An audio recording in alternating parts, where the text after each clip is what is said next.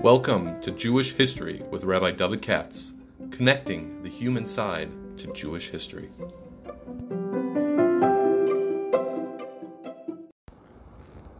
For sponsorship opportunities or to support this podcast, please visit our donate page at www.support.rabbidavidkatz.com. Tonight we're doing the fifth lecture of sixth theological bubble about Shabtai Tzvi, and it's a little bit like a adventure series. When last we left off, our hero or our villain was in certain circumstance, but I can't help it's such a dramatic and weird story, and I keep prefacing because I have to that the sources are so in conflict over here, and all the sources lie so much and omit and make up, that I find it at least very hard to pick through the minefield of historical records and try the best we can to ascertain what exactly happened. But we last left off in Hanukkah of 1665. I'll say again, in Hanukkah of 1665, when Shabtai Tzvi was doing strange things in a shul in Izmir. We talked last week. He converted to Islam in Elul of 1666. So, Islam. Yeah, hold on. Oh, I see you. Wow, boy, that's good. Yeah, no. Wait a minute, but I just want to give a framework. So it's Hanukkah to the middle of Elul. So that's not a year, right? The whole bubble is from Hanukkah of 1665 to 15 Elul, 2 weeks for Rosh Hashanah, 16. Keep that in mind. At least I find it useful chronologically. Okay, and consequently. Let's go to the next one. Over here. Go on. You skip that, go ahead. And there you go. There are your dates. Okay? Now, so it's a highly dramatic episode because it happens in such a telescoped period of time. Let's move to the next one. He was at that time in Smyrna or Izmir, which is a major Turkish port. Here's Turkey over here, Izmir. Here's the capital city where the Sultan lives, Istanbul. So it's on the Aegean Sea. The reason I'm mentioning is because in its heyday, in the 17th century was its heyday, it was a major port, is all kind of foreigners. Every group that does business, Spanish merchants, Italian merchants, English, French, Russian even, and things like this are all over the place. And that gives these port cities a kind of a uniquely cosmopolitan character. And the reason I'm mentioning this is, if anything unusual happens, it gets instant dissemination throughout the world because these business people are constantly sending reports and letters back to their companies and their employers and things of this nature. And so the hak is major, and anything Shabtai does, and the Jews say, oh, this week he did, he ate treif or something like that. Immediately you find these, historians find these in the documents of English companies, of French consuls, of Dutch journalists, and so forth. It's in Germans, it's remarkable. The Ma'aminim, as they're called by now, the believers, as they call themselves, the Ma'aminim. Because after all, don't you say, Ani Ma'amin Behamuna Shalem B'Aviyas HaMashiach? What's wrong with you? They're growing by leaps and bounds. Shabtai is promising the world. He's even promising women to get rid of the curse of Eve. Wouldn't be bad. Okay? No pain in childbirth. A week after Hanukkah is what? Is a Sarbat He abolishes a Sarbat. So here we have in the next picture a famous scene. There's Shabtai the Rebbe. Look how they're lined up to get a bracha. I'll tell you again, the Hasidic movement, which came in the next century, has nothing to do with Sabbatianism, but people say, I guess, it's a lot of the same business. You understand? And so it's just growing hugely. On December 30th, I'm trying to keep you to a chronological framework. So it starts on Hanukkah and will end just before Rosh Hashanah. So on December 30, 1665, last day of the year, next to last day of the year, Shabtai sails for Istanbul. So again, if we go, let's go back one. Right, let's go back one to the map. In those days, it's actually easier to go this way, they thought, than this way, than up through land. And especially if Smyrna is a city. However, it's not so pashut, as we'll see later on, because The Aegean Sea is a war zone. I'll talk about this a little bit later, but during the entire 1660s, which is the time of Shabtai Shvi, major war Eastern Mediterranean, specifically in the Aegean Sea, the Republic of Venice versus the Ottoman Empire. Right? Again, it like boggles the mind to think that a little country like Venice did, but they did. Okay, and you had major battles, and sometimes this side won, and sometimes that side won, and so it's not simple. I might point out, by the way, that piracy was very heavy in those days, I've mentioned before, and every Jewish community, including Izmir, had a Pinyan Shavuot committee, especially the Sephardim, they call it Sociedad de los Cautivos, the Society of Captives, and their job is the Pinyan Shavuot, you know what I mean? Because commerce and travel is a tricky business in those days. Anyhow, in December 30th, he sails for Istanbul. Responsible Jewish leaders are scared about the Ottoman Turkish government. After all, if a guy says he's a Jewish Messiah, one of the implications is he's going to overthrow the Ottoman Empire. It should be a few days' journey, but it's greatly delayed by storms. It takes a long time. And so the Aegean is what it is. But of course, the believers see that what's the meaning? That Shabtai is going to the final 1 yard line and he's about to get a touchdown. And all of a sudden, storms pop up. What is this? This is the devil trying to block the messianic triumph. The Sitra Achra, the forces of evil. So it only confirms the messianic nature of his journey by sea. Responsible leaders, again, are scared to death that the Sultan's government will go crazy, and they warn the government. No, they don't tell the Turkish government. This is a Mishigas, it's not a rebellion. Okay? As a result, the government does not kill the Jews, which is considered a big miracle later on in the Jewish sources that I'll talk about later on. Let's proceed forward a little bit. Next one. Yeah, he's the prime minister. He's an important person in this whole episode. The prime minister of Turkey. At that time, the Sultan is one of these people that's famous actually for giving all the power into the hands of the Grand Vizier, as they call him. And he's the one who's going to be running the show. And they tell him, they said, this guy's dangerous, but he's a nut. Don't blame the rest of the Jews. The Jews are swept up in this. It's a demagogue. Now, if you know the Turks, I'll show you some pictures later on, they could easily have reacted differently. So it's quite remarkable that they took a very moderate and very sensible approach to this entire subject. Now, the ship, since he was warned that a dangerous guy or a troublemaker is on his way to Istanbul, so Shabtai's ship is intercepted by the Turks on Shabbos, February 6, 1666, in the Sea of Marmara. Let's go to the next one. Here, your knowledge of Turkish geography, which is extensive after I'm finished, is going to be only enhanced. Here's the capital of Turkey. No, it's actually quite remarkable, the geography here. This is the famous or notorious Gallipoli Peninsula, where Churchill in the First World War thought they'll land the British Army over here and they'll march to Istanbul.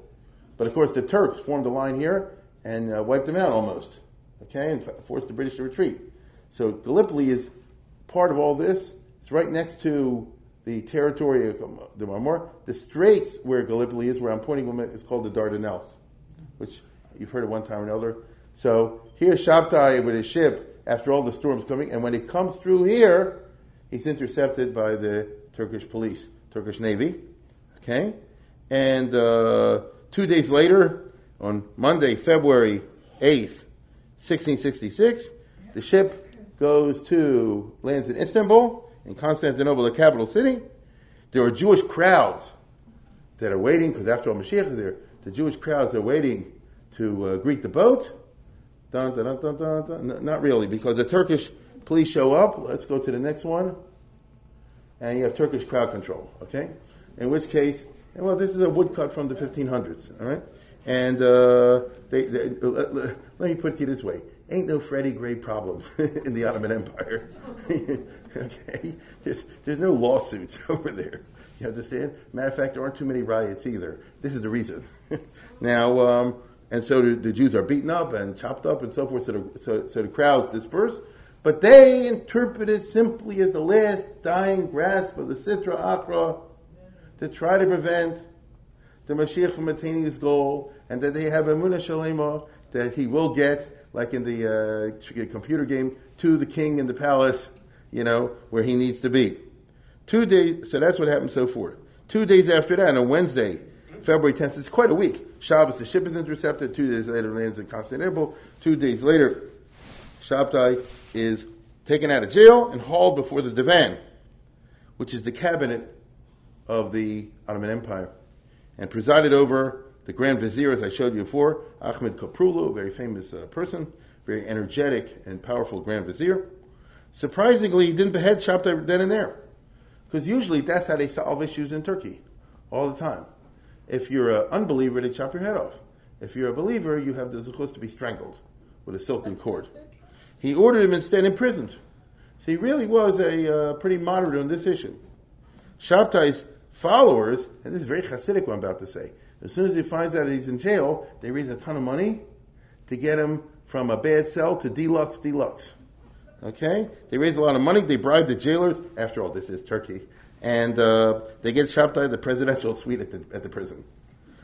Here he received visitors with great dignity, which only added to his reputation.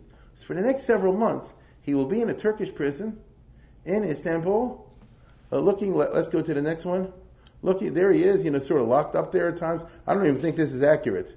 Okay, this is a artist from the 1600s, an artist's reimagination. Actually, he lived much better than all this. But look at these guys bowing down and greeting him in delegations. I keep coming back to the same thing, that this foreshadows, what you see later in the Hasidic practice, the mass going to get a bracha from the big person. Now, when Nathan of Gaza back in Israel, and his followers hear of this, they simply integrate all this into the Messianic saga, which means, as I said before, he was intercepted by the forces of evil trying to prevent him to do it. Notice the Turks did not kill him; they're afraid to touch him. You can what's the right word? Spin it any way you want. You see, he's in jail, but he's living the life of Riley. He lived better than you and I. And the Mashiach being in jail in the next to last minute sort of parallels the biblical prophecies about X, Y, and Z. If it's not in the Bible, it's in the Talmud. If it's not in the Talmud, it's in the Zohar. If it's not in the Zohar, it should be in the Zohar. Now, within weeks, so again, this all happened in February. So within weeks, it goes through March and April. Ahmed Kaprulu departs Istanbul to take command in the Cretan War, which had reached let's go to the next one, which had reached a crisis stage. So here's the famous battle zone, and here's the island of Crete. So just to give you an idea, here's Istanbul, here's the jail, here's Izmir, and here's Crete. So it's not far away. And Crete was held by the Venetians. And there were massive sieges and counter sieges all during this time. People have no idea this thing existed, but a lot of blood was shed on both sides. And, the Venetians were winning, but now the Grand Vizier and the Sultan take the field with a new, fresh army. And the point, as affects our story, is that all the people we'll see who are going to be considered political prisoners, VIP prisoners, or be transferred to a high-security jail, as we would say today, okay, for political prison. And that's what happens with Shabtai, with the other VIP prisoners. So he goes back to Gallipoli, if you remember what I showed you before. Let's go to the next one, then I'll show it. Yes, again, he was intercepted here, put in jail here, and now he's sent to a VIP prison over here. Okay? And it's like the Joseph story. In fact, you can be darn sure, I wasn't there, but I'm sure they're learning Parshas, Yosef. Makom Asher Asiri Hamelch Asirim. What do we know about Joseph? He found favor in the eyes of the Sar Beis HaSohar, the eyes of the jailer. Oh, you dummy. You think the eyes of the jailer mentioned in the Bible refers to some Egyptian official? Oh, you fool. You don't know how to read the Bible. The Sar Beis HaSohar, right? The angel in charge of imprisoning mankind. I could do it too if I had to. Anyway, so since it's Erev Pesach, and that makes it even better, he's put into jail on Erev Pesach. So, I mean, when you're Jewish and you're in Salonika or Izmir or Istanbul, or the news travels throughout the Middle East, or to Italy, which is not that far away, or a place like that, and here, the Mashiach hasn't been imprisoned by the Turks, he's not being killed, he's transferred to VIP prison on Erev Pesach, basically, you start to tremble. And Shabtai, being himself, is in one of his manic modes, and because he's constantly fluctuating, as we saw. And so when he gets to jail, he does a carbon Pesach. All right, he shechs a lamb in the jail because they have enough money to buy everything. No, I'm not finished. He eats it with the chayla, with the murin, right? Because he says the old rules in which there are parts of the lamb, you understand, parts of the lamb are kosher and parts of the lamb are not kosher. And anybody's familiar at all with the Mishnah or something like that will know that parts they offer up on the altar to burn, the part you eat, but you don't eat the blood, for example. You don't eat the fats and whatever. But he does. Okay? This is what he directs. Because he said like this, we're now in a radical new reality. You pedestrian, small-minded pygmies, that you're still following the old halachas, which reflected the pre-messianic reality. Don't you understand where you're holding? It's the 1 inch line. We're about to get the touchdown. We're an inch away. And the Jews in Istanbul, who are not far away from this, right? So the news travels very fast. They go wild, as you might imagine, because after all, this is obviously based, as they're convinced, on deep sodos, and everybody here, I'm sure, knows. What do we know about Pesach? Let's go to the next one. Zman matan Torah, Zman cheretzenu. Isn't it? B'Nisan nigalu, b'Nisan asinu ligal. Why? Well, heard that. When is the Mashiach coming? Pesach time.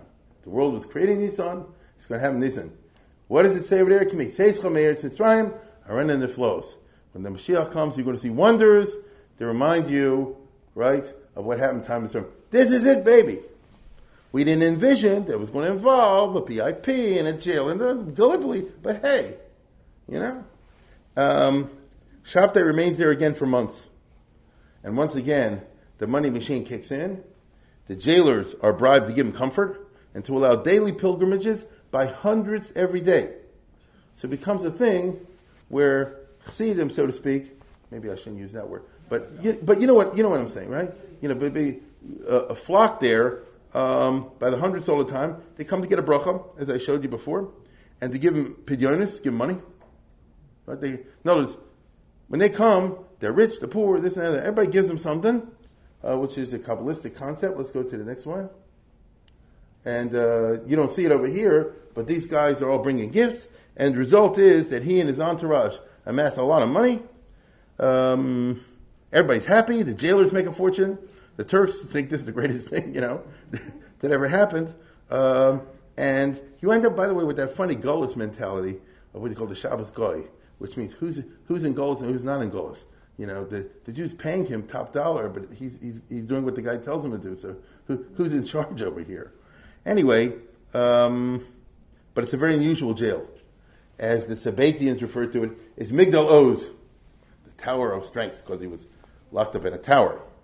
By the time he's finished, reports we get, Shabtai sets up a throne room. The room is carpeted and tapestried scarlet and gold. He sits like a king on a throne. He wears scarlet robes. He has a small Torah scroll on a stand next to the throne. The Sefer Torah has a mantilla of scarlet and solid of scarlet mantle, and the Rimonim. You don't talk about the Sephardic. They have the things they put on the top. The Rimonim, solid gold. You walk in there. Whoo! Now you got to hand it to him. There's a certain type of, what should I take? Make an impression. Because, showmanship is good. Now, I'll tell you why. He himself is sitting in the middle of luxury, very humble. It's a good shtick. You understand? People come in, they say, how do you do? He wouldn't say, kiss my feet. How can I help you? Very nice. So you have this contrast between the scene and the man. And everybody walks away from there saying, I guess, that's the man, right? I mean, he told me he would solve my shidduchim problem, my money problem, my this problem, my that problems. Pretty soon, Klal Yisrael will be ready. This is the person. And something? He shook my hands just like this. He didn't have any airs or things of this nature. It's very charming. Jews flock there from all over the world to this Turkish prison. So basically what you have during the months of April, May, June, July, whatever, is a surreal kind of scene. The movie has not been made of this yet. Okay? It's a surreal scene. that the guy's in jail, he's a state prisoner, all the rest of it, but he's also praving Tish, and he's acting as if he's ruling the world. And the people coming in are engaging in what, who was it, Coleridge or one said, a willing suspension of disbelief. But that's how life is. Not only from all over the world, the Ashkenazim is very famous. During this period, the most famous rabbi in Poland, the Taz, right, famous commentary on the Shulchan Aruch, very leading halachic person who's very old. He sends his son, and I think the son-in-law, to visit Shabtai Tzvi to see if he's the real thing. Let's go to the next one. It's not really what the Taz looked like, but it might have been. Anyway, but it looks something like that. The point is, let's put it this way: he had a hat and a beard. Now, and he didn't have a black hat; he had spotting. Now, well, it's not a Strombo exactly, but we won't go into that. Anyway, the point is that here are envoys from Poland. It's far away. They crossed the Black Sea to go to see him. He has a very good, how should I say? I don't want to say an intelligence system, because with the Jews you don't need intelligence. Everybody has such a big mouth of yaks. You just find out from having a scene. You don't need the old joke, bushes in Borough Park and all that. So that's really what's happening over there. So he's ready when they come, and he says, "You're the son-in-law, and how's the Taz feeling?" And they say he's got eye trouble and this trouble, and Shabtai gives him a salve. This will cure this, and another thing will cure that. He's very solicitous, and he tells them, "I know you're from Chasher background, so when I take over, you'll be the king of the moon, you'll be the queen of the sun, you get to beat Mars and Jupiter and things like that, whatever you rule. Would you like to be the emperor of China? This is how he gives it out, and they're not 100% sold on it, but they're by no means unimpressed. And let's put it this way: could be, and that's already Madrega. Here are two big scholars in Poland. They're going to give back sort of like an official report. And they're going to say like this: he's not a monster. He doesn't have 12 heads. He doesn't have horns. He's clearly not a charlatan, because even though he's living in a lap of luxury, he's not doing it in this, what shall I say, televangelist kind of way or something. And very modest. Clearly knows his Gemara. He could talk to them. He did talk to them in learning. He knows his Zohar and things like that. So it's not a total fake over here. And so, basically he kind of won him over. Despite his imprisonment, perhaps because of it, the movement grows and grows. Even the Turks start hedging their bets and acting nice to the Jews on the street. Because, some do and some don't. But many do, because, it is, if these guys are so confident, and the consequences of it being wrong are so severe, there must be something to it. And that only encourages the Jews who live in a Muslim country in which the Jews treat like dirt. The Jews in the Ottoman Empire officially were allowed to practice religion, and they were, but on a day-to-day basis, were always treated, lower than low. I think I mentioned before, but I'll mention again, in Turkey, in this century, usually, if a Jew wanted to convert to Islam, usually they wouldn't let him. You're too low class, you're a Jew. Here's what you should do. Go convert to Christian, and then come and convert to us. Because then it'll be more chashuv to a Christian. It's very low. The Turks are a race of warriors, and they were. The Jews had renounced the sword in warfare. That made them look, extremely contemptible.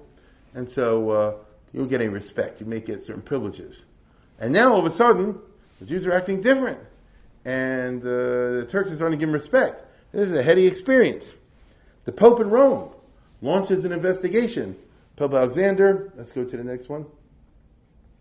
Right? Pope Alexander sends a commission to Palestine to find out who is this guy, Shabtai Tzvi, and, like you say, it's an FBI investigation or something like that.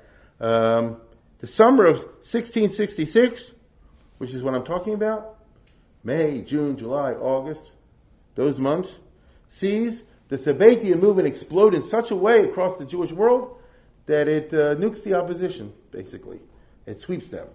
Even, let's go to the next one, even the person who was the most sworn opponent of Shabtai Tzvi, and this is who he was.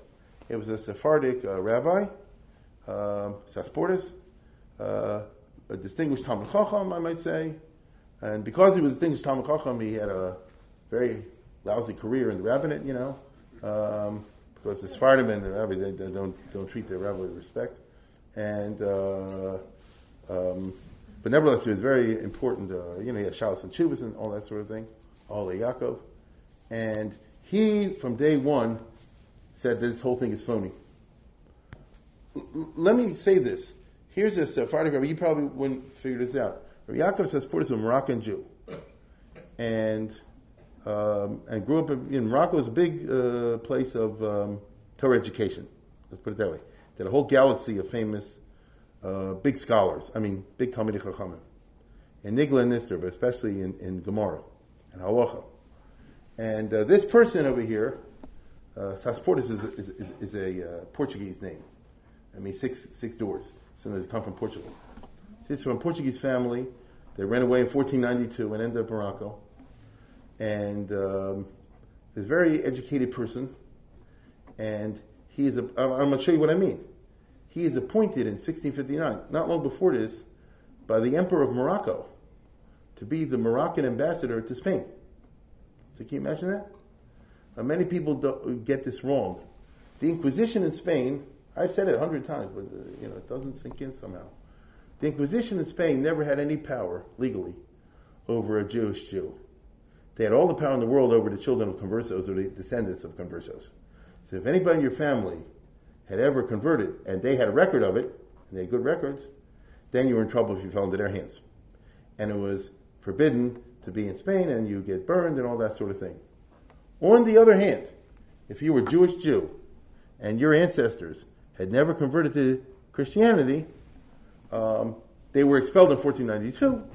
But let's say, for argument's sake, a Jew came to Spain anyway. Then you don't deal with the Inquisition, you deal with the police. And get a lawyer, and it's like breaking immigration regulations. It is what it is. There might be a prison cell, might be a fine, might be something else, maybe to give you a warning. You understand? People have it wrong. We read these stories in Pirkei books or whatever, that 2 Jews landed in Spain and they were afraid of the Inquisition, all the rest of it. If they were Jewish Jews, if they weren't from the conversos, they don't have anything to worry about that. They simply have to worry about the Spanish civil authorities. And if somebody's coming in as a diplomat with a diplomatic passport, and he's representing a powerful person like the Emperor of Morocco, which is across the water from Spain, because the area of Gibraltar, and on the other side is Tangier, so in other words, they're facing each other. So he's a diplomat. So it kind of boggles the mind. You have a famous rabbi, and he was a famous rabbi, who was an ambassador for a couple of years at the court in Madrid, who was, like we would say today, wear a yarmulke, with Shomer Shabbos and all the rest of it. So life is strange. And the reason I mention it is, there's not just some rabbi somewhere in a little shtetl, somewhere Ashkenazic or Sephardic. Very distinguished kind of individual. Subsequently, he ended up in Amsterdam. He tried to be rabbi in the Sephardic Portuguese diaspora, which was never fun for a rabbi. So he ended up in London and in Amsterdam and in Hamburg. And he, among other things, kept a record of the whole Sabbatean episode, which he wrote up later on and became our main source.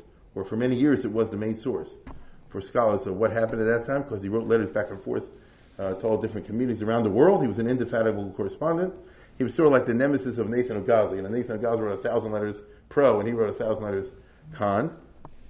But and here is 2 books. Let's go to the next one. These are the sources. This Sefer, Tzitzis Noble Tzvi, he wrote, but wasn't published until the 50s in Israel by Professor Tishby. The Kitzer Tzitzis Noble Tzvi, the abbreviated version was around already since the 1700s. Yaakov Enden published it, part of his anti-Sabbatian tracts. So here's a person, a very important source for the history of that time. And Tzitzis Noble Tzvi, the withering of the flower, you understand it, but it means Shabtai Tzvi. Okay? So the point I'm trying to get at is, even he lies. The historians went and they did the painstaking research, and it turns out after it's all over, then he rewrote a lot of letters. You get it? And the reason I'm mentioning it is not to tell tales out of the school, but rather to say that in the summer of 1666, even he was overwhelmed. And even he was saying like this, listen, I was opposed to it. If I was wrong, I was wrong, but God should not hold it against me because I meant well. You understand? But this may really be the real thing. Maybe not, but maybe yes. So what I'm trying to say is, if even the Satmar Rebbe was considering Zionism, it must have been a powerful movement at that time. Now, people at that time all over Europe, Jews, were acting, we would say today nuts, they would say today in a ecstasy. People sold their property for a song. Right? Because after all, what do you need it for? Right? Pretty soon, I don't need my house in Baltimore. I'm going to have a mansion 10 times as big in Rechavia. It'll be free too. Mashiach is here. Right? And the electricity is free and the water too. Better in Baltimore. A festive mood pervades the Jewish world. Again, Gluck of Hamelin, who's the next one, who's the most famous Jewish woman. Now, this is too good of a picture. There was a costume party. Some people here are from, in the audience are from the old Frankfurt. This is Bertha Pappenheim. It's at a costume party in the 1920s. Okay? So you dress up, it's a Jewish costume party. This is the same thing for Hirschfeld. You know what I'm saying? You dress up at a Jewish costume party. You're not coming in like Cleopatra at an Orthodox costume party. So what are you coming in as? You're coming in as a Gluck of Hamelin, the most famous Jewish diarist, because she wrote this remarkable diary, which everybody should read. It's in English and it's in all the languages. She wrote it in Old German Yiddish, so a person who knows Yiddish today would have trouble fighting through it. And it's a very remarkable story of a lady who lost her husband early in life, and she ran the business, and she raised the children, and all that sort of thing. And she lived right through this period. And one of the things she does, not the only thing, but one of the things she does, is write about the Sabbatian episode that they all lived through. And she said, I remember, this guy who had a chain of stores that sold the stores for 10 cents, and another guy put all of his goods in barrels and put them on a boat to go down the Rhine on the way to Israel. I mean, people really thought, Mashiach, this is not pathetic, but pathetic. It's pathos. That people really imagine as showing Mashiach sight, and how would somebody react to this? This is, to my mind, the most interesting part of the whole Shabtai episode. I know he was a fake and all the rest of it, but look at average people and say they really had emunah. You understand? And as I say before, a guy had a good business. He was willing to let it totally go. People own property. They're willing to let it totally go because you want to liquidate your assets to take whatever you can to Eretz Yisrael, as you know. In Italy, just to give you an idea again, I don't know if these names mean anything to you. Moshe Zakuda, the Ramaz, the most famous of the Kabbalists, he's the one who was a student of Chaim Vital. If anybody remembers from his chain of command. So it was Arizal and Chaim Vital, and Chaim Vital died in 1620, and he had among the students Ben Yamin Alevi. He ended up in Italy, and he taught this person. So notice, this is a major figure in the Kabbalistic transmission process, and even he in 1666 says, sounds, I don't know, it's not exactly the way we envision it, it's not what the Arizal said, but it could be, because after all, the Rambam says nobody will know what it's exactly like till it happens. Verves. And if it is, wow. Wow. Okay? And so I'm just trying to give you an idea of how sweeping this was in the summer of 1660, because that's when the whole thing happens. In Poland, where all the Ashkenazim live, the largest Jewish community in the world. Let's go to the next one. Right? The king of Poland has to issue decrees forbidding the Jews from making parades in the street, carrying out pictures of Shabtai Tzvi. Now, where'd they get pictures of Shabtai Tzvi? From the Christians. The Polish merchants write back descriptions. They make diagrams and caricatures and cartoons. I mean, not in a real way, portraits, not in a mocking way. And the Jews get a hold of them. And then it's, in the 1600s, Poland at this time, remember from a couple of years ago, is not fully recovered from Khmelnytsky. The wars that tore Poland apart and the Jews lasted from 1648 to 1672. So this is right in the middle of it. So the country's in a chaos. Poland is being ravaged by the Cossacks, the Russians, the Swedes, the Prussians, and the Turks, none of whom are fun. And in the middle of all this, the Polish Jews obviously, or many of them, say like this, sure, it's Yemot HaMashiach. What's surprising? If Poland is going through what in Polish they call the potop, the deluge, right, like the Mabul. So if they're going through that, but we'll read Daniel, read Zechariah, this is what it's supposed to be like. As long as it culminates in the way that we want it to culminate. And the king of Poland, who's a nice guy, doesn't bother the Jews at all, quite the opposite, but he says like this, you go marching any more of these parades, you're going to have a pogrom on your hands. I can't control them out. But that's what it is. Now, in July 20th of 1666, so this is right in the middle of summer, it's Shivas B'Tammuz. Okay? Shabtai, in his throne room, proclaims special liturgies and ritual practices for Shivas B'Tammuz and for Tisha B'Av. Notice he sends out letters would circulate very quickly. Here's the new order of prayer for Shavuot and Tisha B'Av. Basically, that year in the Turkish Empire, you won't believe this. Tisha B'Av is celebrated exactly like Simchas Torah. They take the Torahs out, they dance, they have a party, and instead of singing songs like Adonenu Bar Yochai, sing Adonenu Shabtai. Right? And that's what it is. Because, and I'll tell you again, and people were at the height of Simcha, right? Not Hailulis, but Simcha, because this is it. The Mashiach is here. This is the way it's going so far. Now, the denouement, which you know is coming, comes in beginning of September. So here was, July 20th was Shavuos B'Tammuz. Tisha B'Av was what? Early August. Not so different than this year. And, but soon, the month of Elul will leave, and begin the month of Elul, and then the story starts to unravel. At the beginning of September, a guy shows up from Poland named Nechemia Cohen. Nechemia HaKohen. Shabtai has heard about it on the grapevine. Because I tell you, there's no secrets when Jews get together. And in order to show off, he had already proclaimed to his entourage that he was looking forward to the arrival of this very illustrious Kabbalist who was assigned a positive role in the Messianic era. Right? That's how Shabtai did it. Sort of like NCSY. Everybody became a vice president of something. That's how the Sabbatians were very successful. You came in, like I say, China is taken. How would you like to be the king of Korea? Tasmania, anybody? So this is how it worked. Everybody got something.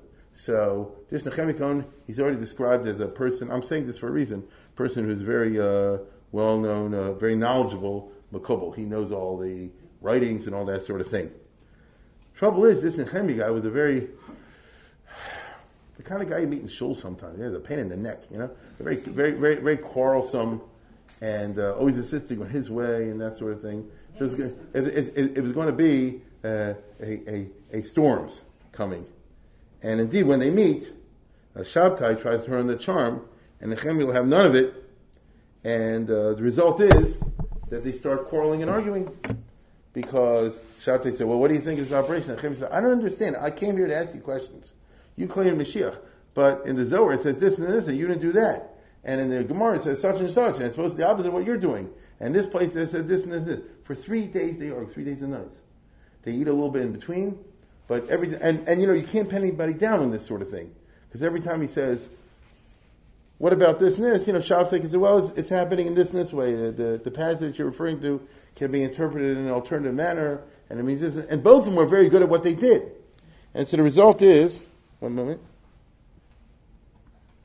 they had a very quarrelsome and remarkable account. And it's very interesting, one of the earliest, not the most reliable, but not the least reliable account of Shabtai Tzvi came a few years later in Yiddish from a guy named Reb Ben Ozer, who was Ashkenazi in Amsterdam, like an Ashkenazi Jew, I think a Polish Jew, who ended up in Amsterdam and was very fascinated in this sort of thing, and wrote a whole account of it. Parts of which are accurate and parts of which are not accurate.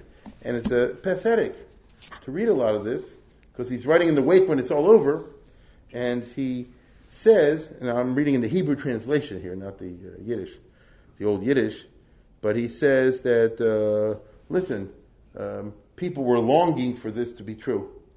And in the Nechemia Cohen and the other came from Poland. Anachnu Yehudim begolis hamara hakosha azos, because we Jews in this bitter golus that we're in the 1600s, nichsafim lishma b'sura tobas yeshuvas achamas, right? We're longing to hear good news. If it's not true, it's not true, but we would love it to be true. Befrat in Medina's Poland, and especially in Poland, shebo gedola harishus b'yoser, right? That the anti-Semitism we call today is extremely severe. I told you, it's in the middle of the trouble years of when Poland is going through crazy times. V'agolas hakosha v'chol yom mevi gzeres v'bulim. Every day comes new trouble from the Goyim. Mitzapi mod yosel shmar andreila. We Polish Jews, like the Nechemia and the others, are really longing to hear. So he didn't come to be a skeptic exactly, although he was skeptical, but he would like to be that this guy is the real thing. And he goes on to say that Nechemia shows up, and then he says, "Hey, Chata Omer Shato Mashiach ben David Gom Yisrael. How can you claim to be the Mashiach Lefi kol sifrei Kabbalah shalanu, ena toyachal liyas Mashiach ben David, ki lefia devreim tzarich mikun Mashiach ben Yosef. Uleilachim in Gog Magog. You're out of order. Right? Where's the predecessor, the Mashiach ben Yosef? If you remember, we discussed this in the Gaonic description of this. And anyway, it's supposed to be Gog Magog, or Melcham Rishoni Yinaseach Mashiach ben Ephraim. And the Mashiach ben Yosef is supposed to be killed in round 1. Round, I said it wrong. Round 1, the Mashiach, the Jews win. Round 2, the Jews lose. And round 3, the Jews win. And the Jews are supposed to be kicked out of the cities in which they live and exist in great privation in the outskirts of the cities and in deserts. Again, I actually read this to you in English translation. Notice, he said, what about that whole big scenario, which is greatly detailed, which you know in Jewish history, in Jewish sources, and obviously, Shabtai Tzvi keeps trying to hit the ball, and this guy won't let him have it. And it turns out, in the end, that what really bothers him, and you're going to laugh at this, what really bothers him is, how can you be the Mashiach? Actually, I'm the Mashiach. All right? Now, not the Mashiach ben David, but the Mashiach ben Yosef. You understand? And trouble is, Shabtai Tzvi had already said a certain person, Mashiach ben Yosef, otherwise I'm sure shooting, he would have said, I guess, you are. Join the club, You too could be a Mouseketeer, He said, join the club. But he had already said another person was, and so you couldn't do it. And so you had this big clash between the two guys. And he won't let go. Like I say, with a nudnik. So for 3 days and so forth, they're arguing. And he keeps pointing out that you're lying. He even goes on in a whole, according to this, a whole peroration at the end. And he goes on to say, that he says, Ata omer shahincha Mashiach ben David, v'ata rotze illegal as Yisrael, you claim the Mashiach and save Israel. Mutter shetasher b'matzavam v'altami same. Better the Jew should remain gullus and a fool like you shouldn't get them all killed. Because what you're involved in is not going to end well. And what he meant, of course, was you're going to take off the Turks and the rest of the guys around the world and you're going to wipe us out. It's not a game you're playing over here. You're an Eicher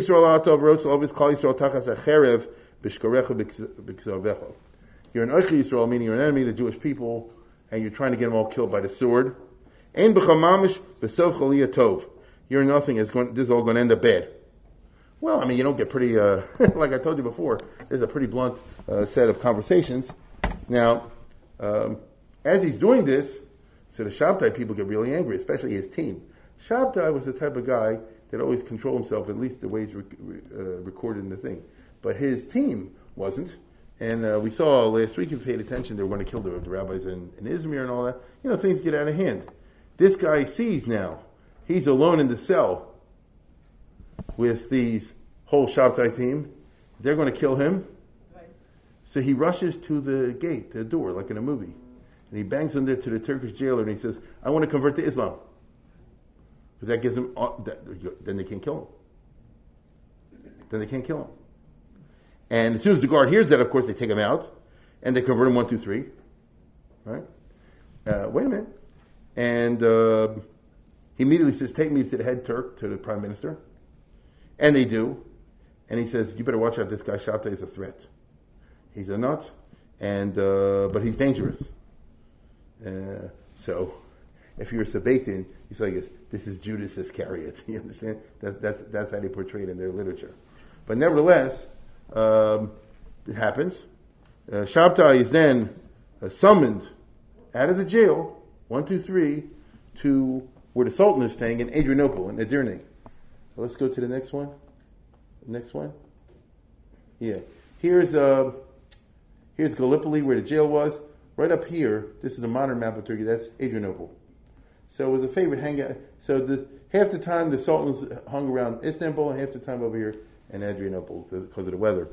And very famous Ottoman center.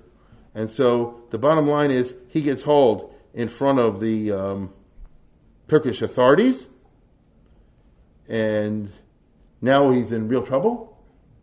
And they have a session. It's not a trial, because in Turkey they don't have a trial, but it's interrogation. And let's go to the next one. Here we have pictures of what the divan always used to look like, which is exactly how it was. So he gets hauled in front of here, and the cabinet is sitting there judging him, so to speak. And are you a political threat or not? And the Sultan, at that time, is watching through the lattice work, because that's how they used to do it in those days. You can go there today and see it. I have no intention of leading a Jewish history to Turkey right now. The heck with them. But nevertheless, this is how it goes. And this is Kaprulu, the Grand Vizier. So you can just imagine, they take the Shabtai, who, by the way, is a real Jew. He can't speak Turkish. He's born in the country, he only talks Yiddish.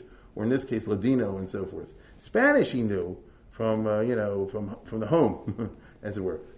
Even 100 years later, they still kept up the Spanish. But Turkish, very poorly. The story gets even crazier. They say, who are you? He says, I don't know what this is all about. Aren't you the guy who claims to be the Jewish Messiah? I don't know what you're talking about. So he had no intention of going down like a hero. The Turks are talking among each other. Present at the divan is the Sultan's physician. The Sultan's physician, let's go to the next one, is this guy Mustafa Haytazad, which means Mustafa Schneerson, the son of Taylor. And he's a convert to Islam. His actual name is, he's in a Abarbanel. Okay? It's a crazy story. He was a Jewish physician of the Sultan. This particular Sultan, Muhammad IV, became Sultan at the age of like 4. And so he was always in delicate health. The mother, the Validi Sultan, the queen mother, she has all the power. She was a very, I don't know what the right word is, bigoted Muslim. And she said like this, the hands of an unbeliever is feeling the pulse of my son, that can't be. The treifa hands. And so he has to convert, or he loses his job, and if you lose your job, you lose your head. So make a long story short, he converted. And you won't believe this family became big, they became hereditary doctors for the sultans until the 1750s, so close to a century. And one or two, you really won't believe this, one or two of them became the leading poskim in the Sheikh al-Islam. They became the leading poskim in Sunni Islam, because they don't have a priesthood, they have like Rosh Hashivas, like poskim. So it boggles the mind that the Abarbanel's great-grandson or something like that was the top individual in the Islamic legal world. But this goes to show you. So my point is, he happens to be at the same there, and basically he tells Shabtai, if you take my advice, you'll do what I did. Understand? If you take my advice, you do what I did. Because you don't want to consider the alternatives. Right? And now there are many legends that go along this. They say the Sultan said he'd shoot him. I mean, there are many versions of the story. It's hard to, the Jewish imagination ran wild. But this, as best that we can tell, is what happened. And he did. He agrees. Shabtai agrees. And he converts. He changes his clothes because the Jews were one color and the Muslims another. He's given a Muslim wife because in Islam, if you convert, you have to get another spouse. She's going to watch that you don't cheat. Isn't that interesting? They're very, very smart. No, but it's very, that you're not going to really be Jewish. No, that's what I mean. It's very smart that you're given a spouse, right? It's very primitive but very clever. So in Islam, whenever they used to convert, a Jew or a Christian will convert, they had to take a Muslim spouse. And he still had his other wife. And given a new name. Now he's Aziz Mehmed Effendi. And they give him a job in the Social Security Administration, as we call today. Well, he becomes go to the next one. He becomes a Kapichi Bashi, which is another way of Kapichi Bashi, which is another way of saying the head doorman. What do you call that? Have you ever heard of the City Hall of Baltimore, Maryland? How many people have jobs with pensions because they open and close the door for the mayor? They push. When I was young, they used to have, maybe it's not anymore, but when I was young, in D'Alessandro's time, the old man, there was a guy who got money. This was a job. One guy got money to push the elevator going up, another guy got money to push the elevator going down. If anybody's old enough to remember that sort of thing. So the whole world's the same. And so he gave him a job in the SSA. And this way, they figured to get more mileage out of it, the Turks obviously, than if they would have killed him and made him martyr. Because here, lots of Jews, they hope, will be inspired. The person that they put all their religious beliefs in recognize Islam, so then they will. It's not a dumb cheshbon. Excuse me. Now the Muslims gloat. Shabtai is 40 years old, is dejected. And the Jews are shocked. Okay? How did the Jews, let's go to the next one. How did the Jews feel, right, that they put all their time and money and effort into this proposal, and then it kind of exploded in their faces? After all, this really calls Judaism into serious question. Why did the Jews reject Jesus or Muhammad? So, the rabbis, they can tell the real thing from the not real thing. Oh, really? Oh, really? This fool you believed in? He did nothing? If you told me he was a Bar Kochba type, all right, it was nothing. And and he converted at the drop of a hat. And this is what you put all your emunah into? By the way, it is embarrassing. What is indeed the pshat? Has Shabtai been a faker all the time? He doesn't seem to have thought so, not if we study as I've tried to lay it out for you. Kind of believed in himself. And if he wasn't a faker, then why would he convert? Why didn't he go down to the hero? There's no way for anybody to answer this because you're dealing with the psychology of a person who's gone for hundreds of years. You can just guess. But the questions are very powerful. And if you were living at that time, the confusion that will reign throughout the Jewish world, it must have been extraordinary. From one end of the Jewish world to the other. All I know is the Jews around the world look incredibly stupid. No question about that. And here they're always saying, Am Chacham B'Navon, Jews are so smart, all the rest of it. Really? Like I said before, you put your money and you sold your business for what? Now really, you could look at it like this. They were so interested in the Gula that they're willing to drop everything. I understand that. But you understand what I'm saying also, he said, but you're credulous. Basically, this is what the Rajba warned about in the 13th century. Okay? He said, don't put your trust easily to anybody. The Jewish people, as the Rajba said it, didn't even put their trust in Moshe Rabbeinu. And that was a plus. So, how you put your trust in some dude over here? But nevertheless, that's what happened. Shabtai himself rallies and starts to really shoot the bull. Because he doesn't say, Chotasi avisi pashati. That would have been heroic too. Here's how the movie should end. He throws himself off the cliff and leaves a note behind. Right? But he didn't do that. He starts to really shoot the bull. He starts to say like this, I did it, but you have to understand, it's all part of the prophetically predicted messianic process. Get it? In other words, if you really understand the Zohar properly, if you understand the Gemara in Ksubis and this Medrash over here and that thing over here, there is a time and there's a reason that the Mashiach will find himself in a situation where he has to temporarily apostatize in pursuit of the higher goal to bring Geula to the world, especially for Klal Yisrael. In other words, are really still Jewish. Okay? That's the way he does it. Nathan of Gaza, as if by intuition, has the same idea. And so they both start publishing and sending out letters to this effect. So basically, Chazak ve'amatz. Don't be overturned by the evidence of your eyes. I mean, who are you going to believe, your eyes? Or the proper and correct interpretation of the facts. Well, this really begins a process of the telling of lies that is to cover other lies. And this is the origin of what we refer to in history as Sabbatianism. Until now, I've talked about Shabtai Tzvi and his ups and downs. But now we begin the origin of something that will last a long time after Shabtai Tzvi, 150 years, and arguably longer. And they call it Sabbatianism. It's not the same thing. And it's an alternative form of Jewish theology. You hear what I said? Shabtai and Nasan and others will now begin for the first time in Jewish history, basically, or since the Second Temple period, to offer completely different categories of Jewish theological thought. Once you interpret, however ingeniously, the Torah, the Talmud, and the Zohar, the Arizal, to include a Messiah who apostatizes, you're in a parallel theological universe. Okay? Now, what was the reaction of Klal Yisrael? That's what they would say if this was a frum speech. But who knows? There is no Klal Yisrael. The Jews didn't have a church, meaning they didn't get together all the rabbis in a convention to decide what's the approach to Judaism. Such a thing didn't exist in the 17th century. Instead, what we have is a set of organic and spontaneous reactions which historians can identify. In other words, what did this person here do in Italy? And what did that person do in Germany? And one in England and Yemen and Persia and places like that. And broadly speaking, the Jews fell into several categories. The normal ones, they say, yes, what a bummer, what dummies we were, let's not talk about this and let's move forward. That, my friends, is the only normal way to deal with it. If you made a terrible mistake and all the rest of you just acknowledge the mistake, it's very embarrassing, and you don't have to talk about it anymore. We all know you did it, and let's move on. Okay? And that's really what happens. The normal ones proceed to weed out the Pinkasei Akehila. Now, wherever they go to the town, and they rewrite the records. They tear out the pages to make them look stupid.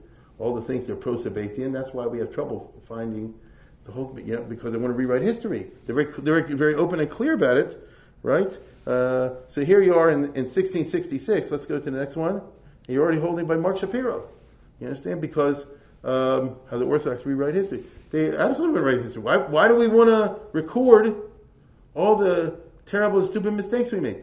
They didn't have a modern historicist sensibility where you want to have record every time you blew your nose. He said, "What do you have to know all that for?" It was an embarrassing episode. Let's move on. I would even go farther. They held like Rabbi Schwab. Let's go to the next one. Read this. Right, take the trouble. Rabbi Schwab once said, history is a negative. I mean, certain types of history, a negative thing, because what ethical purpose is served by preserving a realistic historical picture? Nothing but the satisfaction of curiosity. Okay? And read the rest of it. Okay? This is a polemic against the modern historicist sensibility. He's in principle opposed to what we call modern history. Why do I have to know the bad things that you did? Right? What good does that do to the Jewish people? Yes, we made a mistake in time of Shabbat Tzvi. That part we know, and it suffices. Okay, shall I read it? Nothing but sad. We should tell ourselves and our children the good memories of the good people. Their unshakable faith, their staunch defense of tradition, their life of truth, impeccable honesty, the boundless charity, and the greatest reverence for Torah and Torah's sages. And by the way, those are not lies. It's just telling half the picture. They're not lies. Okay? What is gained by pointing out the inadequacies and contradictions, and so on and so forth? It's actually a very interesting quote.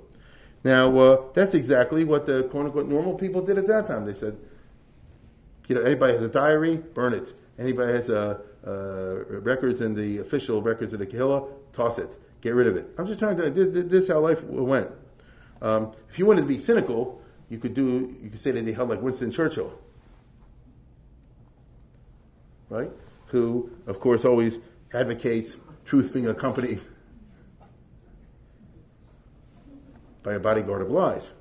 Now, others, that was the normal people. Others were too invested. They put a lot of their emotional and other capital into Shabtai Tzvi. They said this cannot be true. Because it can't be so much that we believed in and davened for, and everything it can't be true. So it isn't true. He really didn't convert. It's all baloney. Or it was a ghost who converted, I promise you. Or it was Shabtai, but it's all part of a prophetic plan, and the conversion is the Sar Lazazel. Anybody remember the Ramban and all that, where sometimes you have to make certain karbanos to the Sitra Achra, in certain way. This is all part of it. You understand? Really, he's a high priest on Yom Kippur, working on behalf of the Jewish people. You can go with that line also. Nathan of Gaza, sticking to his general Sabbatian lines, says what? Let's go to the next one. He says, it's the final descent, how should I put it, into the goat dung to liberate the last apple. Okay? Meaning, there were last little bits of Kedusha out there covered by deep evil in order for the Mashiach to liberate them, because that's necessary to save all the sparks, all the last apples, and reattach them to the tree. It's even necessary to convert to another religion for the purpose of extracting the good out of there and bringing the Geula. Once the whole process is over, this will seem like an insignificant event. The hotbed for the Sabbatian believers in all this baloney was and was for the next 100 years and more. Let's go to the next one. This area, the Balkans. The Sephardic Jews in Turkey, Greece, Bulgaria, what we call today Serbia, Yugoslavia, Romania. These areas were, we estimate today a clear rove of the people were Sabbatians for 100 years at least. That's interesting, right? That doesn't mean everybody was 100% Sabbatian, but everybody was at least 50% or 75%. And that's why in Poland and all this, they always had trouble, because it's right next door. Here's Poland. So I was afraid of seeping in these bad influences from across the frontier, which did happen. That's something for next time. But the Sephardic rabbis, the regular ones, some of them also were secret communists, But the ones that weren't, their attitude was like this: let's ride this storm out. Let's try to what's the right word? Deal with the public where they are, and try little by little to wean them away from this disbelief. But don't push it too hard because it'll blow up in your face. It'll be counterproductive. So it was a very weird time in the post-Shabtai year period. There are many who are ticked off if Shabtai is criticized throughout the Balkans. And so the Turkish rabbis put out the following policy. Don't talk about him good or bad. Mitov ad ro. Let's just leave the subject of Shabtai. Notice, since this is so productive of fights and shul, we'd like to have shal shudas. Thank you very much. We'd like to daven mincha. Don't, as soon as you mention, right? As soon as you mention Shabtai Tzvi, you just disrupted Shachris. You understand? You just disrupted Rosh Hashanah. It doesn't work. Because he'll say, yeah, and he'll say, no. And you cannot get any kind of consensus on this. And there are too many people on both sides. You understand? Like half the shul is one way and half the shul is the other way, or sometimes worse than that. And so let's just talk about the weather. You understand? Let's talk about the war with Crete. Let's talk about something else, which is a very interesting kind of approach. So it left the Jewish world in a very weird situation. The problem is, of course, that Shabtai, or Aziz Mehmed Effendi, lives in Adrianople and in Istanbul. Remember, he's a guy now. He's a Muslim. He can go wherever he wants. You forget it. He's not in jail anymore. He's out there. And as a Gentile, he can do whatever he wishes. He has a personal following of a couple hundred families who converted the time he did, because some of his followers were such believers that if he went into Islam, so they did too. So now you have a whole chevra, a large chevra, that goes from town to town. And it's a scene, because you can't touch them. They're goyim.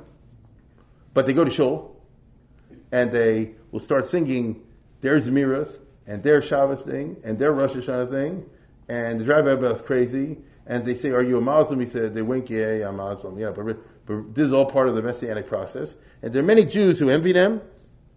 Sometimes they do Muslim religious things. Sometimes they do Jewish religious things. Shabtai is really bullying both of them over. He tells the Muslims, I'm working to convert the Jews. He tells the Jews, wink, wink, I'm working with the Muslims. And no. He sends out a whole stream of secret messages to groups of followers. I personally think the Turks knew about this because they were the opposite of dumb. But they figure everything I'm talking about disintegrates Judaism, so it's good. Keep the ball rolling, keep the pot boiling if you prefer. So the aftermath of the conversion of Shabtai was not the end of the story at all. This is what's going on over here. Now he really starts to develop a cult. Meaning now, in this last decade of his life, because he lived died in 1676. So 10 years later, he's gone at the age of 50. In his 40s, the last year of his life, all this stuff, something majorly snapped in him, or maybe success spoiled Rock Hunter. It's hard to tell. But now he changed to a different person. They bring him money. They bring him girls. He throws parties, wild gatherings. He still suffers from bipolar things, but now his mania starts to be expressed more sexually, which wasn't the case until then, if you've been following the story. And this is going to be a key feature of Sabbatianism next century. Theologically, he comes up with his own Trinity, right? He wasn't a great thinker in Machadish, but he put out a few lines, and his followers developed into a theology. Basically, God consists of three parts. Let's go to the next one. The Malka Kadisha, the Shechina, and the Atika Kadisha. I actually have it in reverse order. Trinity, thank you very much. That's interesting. And this represents this aspect of God, that represents that aspect of God. All I can tell you is that when this stuff gets out there and flourished among many for 150 years, let's go to the next one. This person is rolling over in the grave. He said, what happened over here? Okay? Well, have you ever heard of Shema Yisrael? What happened? Moreover, because it is, anything suggesting the division of the Godhead into different parts becomes, at least among certain famous Gedolim, super treif. And so let's go to the next one. The Nodei B'Yehuda will become famous for something like this. You want to say L'Shem Yichud? What does it say? When a person recites a bracha, it's in order to be miyachid, to bring together Kutcha Brichud, that's one part of God, Ushchinte plus the Shechina, that's it. Get out of here. Right? I don't want to hear that anymore. And it's famous. He forbid people to say it. Somebody went to him and said, can I use your esrog? He says, yes. And as soon as the guy said Hashem Yichud, I said, give my answer back, get out of here. He said, no, I don't mean it this way. Get out of here. I don't want to hear any of this kind of stuff. It's a very famous responsum where he bans and attacks the reciting of the Hashem Yichud because they see it as traces of Sabbatianism. There's God, period. What are you, a super theologian, philosopher? If you show me your Rizal card, and then I'll talk to you. If you're a regular person, you're actually performing polytheism. You get it? Because you're believing in different gods, even though you're too stupid to realize it. And this becomes the attitude of many of the what I would call the mainline Rabbanim. You follow? In the 18th century, which is get out of here. Just stick with the Rambam. You don't have to get into those kind of stuff. Because if you do, you won't realize it. You get entrapped and ensnared in your own thing. So poison Jewish life. Poison Jewish life in the theological level and the ideological level. This is what it was. To top off the weirdness, a year after he converts, Shabtai Tzvi and his wife have a baby boy. You figure that out. Like I say, I saved that for the movie. The wife, the one we talked about last week, the poor girl from Livorno, from Leghorn. Right, yeah, the Jewish one. That's right. Not from the Muslim wife. Okay? With Miss Leghorn. And the baby is named Yishmael Mordechai. I mean, come on. All right? Now, let's put it this way. At the bris, the guy stands up and says, we named the baby Yishmael because, after whatever, who knows. Anyhow, Shabtai, and then it gets better. Nathan of Gaza shows up. He makes a visit because he wants to see what's happening there. He shows up in the Balkans, and he and Shabtai, the reuniting of the Beatles, they take it on the road. They go to Salonika, to Adrianople, to Constantinople, to all kind of Jewish communities. They visit synagogues. They do zany rituals. It's unreal. It's surreal. Because they're not Jewish. So they can do whatever they want. Well, Nathan is not Jewish, but I said it wrong. Nathan is Jewish, but Shabtai is not Jewish, officially. Shabtai is now a Muslim. And so he can go wherever he wants. And obviously the Turkish authorities are not bothering him by doing zany things. And so here you are. I mean, it sounds funny, but it's not funny. Let's put it this way. I would like to be a rabbi in a shul or community, and all of a sudden, this shows up. It's not like the Ger Rebbe showing up. You're talking about something else over here, right? They show up and they take over the town for Shabbos, and who knows what they're going to do Friday night. And then, the Shabbos rituals and the kashrus and the davening. And the guys are nuts, right? You get Nathan of Gaza and Shabtai. I mean, like I say, it's I don't know. I don't follow the Grateful Dead, something like that. It's like nuts. You see? And nobody can stop them. And so finally, the leading rabbis in Turkey, they go to the Turkish government. And they say like this, listen, what are you doing? As long as he has contact with Jews, it's going to be bad for both sides. Banish him to an all-Gentile area for both of our sakes. So basically, they adopt the policy of Ferdinand and Isabella. Because why did Ferdinand and Isabella kick the Jews out in 1492? What's the official reason and the real reason? He says, as long as the Jews and these people who are half Jews, not Jews, each one's going to have as a bad influence on the other. Okay? I mean, you don't really want this Sabbatism to contaminate and affect Islam, do you? And we don't want it to affect Judaism. You're the bosses over here, fine. And we're the third class citizens, fine. But at least everybody knows where they fit. Do you really want to do this?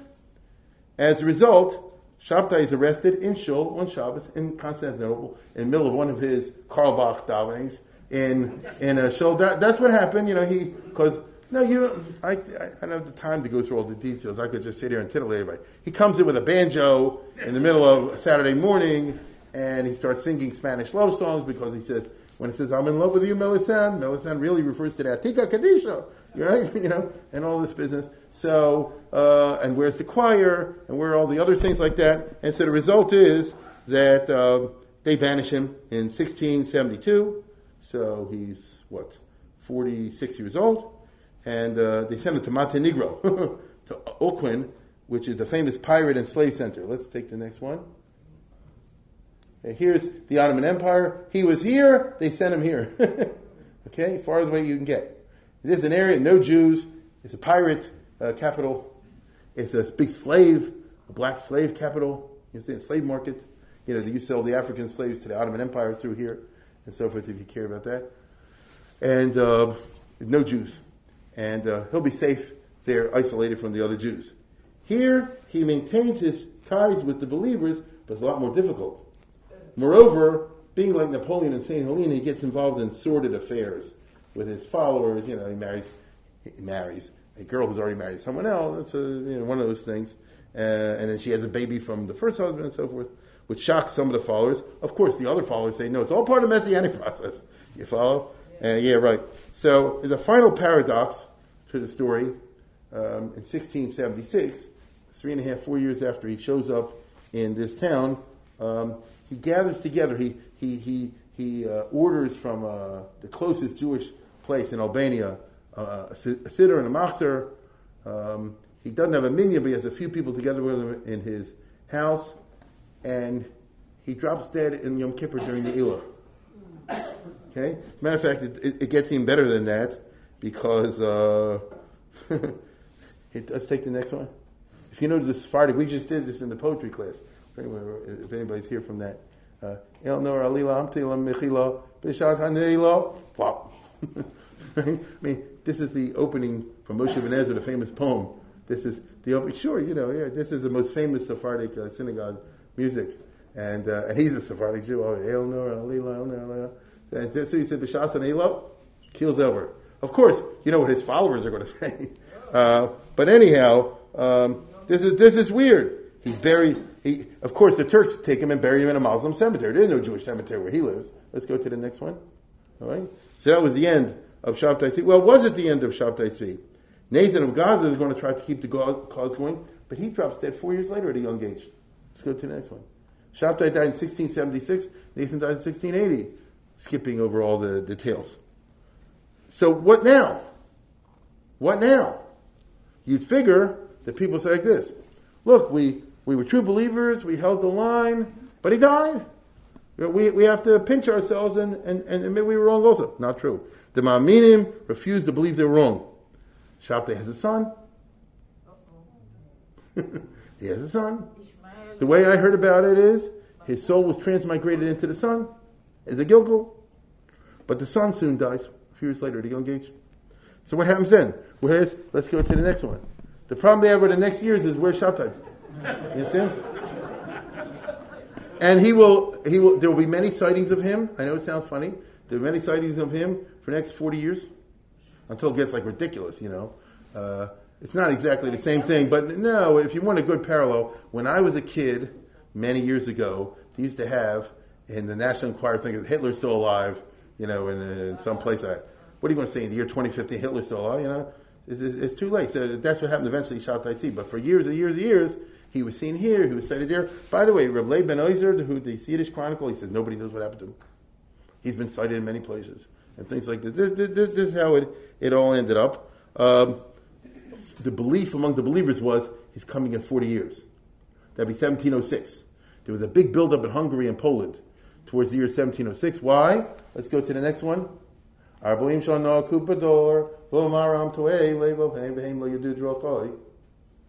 For Friday night. For 40 years, I rejected the generation, and they are a wayward people, and they do not know my ways. They refuse to follow Shabtai Tzvi. But now, wait a minute. Moses, according to the Medrash, was hidden in Pharaoh's household for 40 years. Till he came forth and Vayar B'Sivla. I told you, I could do it too if you paid me. You understand? And so, this belief was there. Problem is, 1706 came and went. This is the ultimate, exploding of the theory, popping in a bubble. Because every single theory came to be empirically verified. And you see the dead hand of the Rashba saying, where's that empirical verification? Leib Ben Ozer, and with this I'll conclude my remarks for tonight, to try to put a little bit of a better spin on this. It's amusing but very upsetting episode in Jewish history, as you can imagine. He's writing this a few years in the 1690s or something like that, and he says that, of course, he records all the terrible things that happened, and he says, the biggest nace in the whole business was the Turks did not punish the Jews. He regards this as an unbelievable nace. Let's go to the next one. The Sultan of Turkey, if I wanted to, I could put Turkish atrocity pictures on there from woodcuts of the 14, 15, 16, 1700s. They play hardball. They know how to torture like nobody tortures. they could do things with the parts of the body, forget it. And the ISIS is reviving all that today. And they didn't touch a single Jew. The Jews themselves regarded this as a nes nigla, right? I would remind you, in Poland at this time, the Jews went through Khmelnytsky, and then in the aftermath, the Kazakhs, the Swedes, and the Tatars, they went through a lot of killings and death. In the Ottoman Empire, no Jews were killed, even though the guy said he was going to depose the Emperor of Turkey and take over. Why was this? How do you account for this miracle? What did we Jews that was good? It should be that God should have been angry at us and should have punished us for following a false Messiah by bringing a terrible calamity. This is what he's writing in 1690s. And what he says, this is a good sermon for the 9 days. He says, in his opinion, the reason it didn't happen was because Lamaisa, all the Jews made up with each other, forgave each other. The fact of the matter is, whatever the reason was, everybody stopped fighting, everybody stopped quarreling. People really buried the hatchet. You understand? Because they thought it was a Mashiach's side. And so he figured like this. And let's go to the next one. Right? There's a very famous teaching in the Chazal that says, Chabor Ephraim Atzabim Hanachla, which is a very difficult passage to translate. There's no good translation of it. But I can tell you what the sages say in the Talmud and the Medrash. And they say is this. Chabor Ephraim, as long as Ephraim, the Jewish people, are Chabor, are united, even if they follow Atzabim, even if they follow idols, God says, like, it's Hanachla, leave them alone. Because if they have Shalom and Achdus among themselves, it's a famous teaching. They say in the time of Achav, there were fewer casualties than the time of King David, because it is. Right? Because they didn't have the quarrels and Lashon Hara and all the rest of it, even though the time of Achav was notorious for idol worship, at the time of King David was the reverse. Okay? And so he sees over here, he says, because we were good in being Onam L'Chavero, so God caused a weird thing that the Turks didn't harm anybody. It's not a bad theory. I mean, it's no way to test it, but it's a nice thought to end with on the 9 days. So Beitianism was not dead, but that we'll have to attack next time. Good night.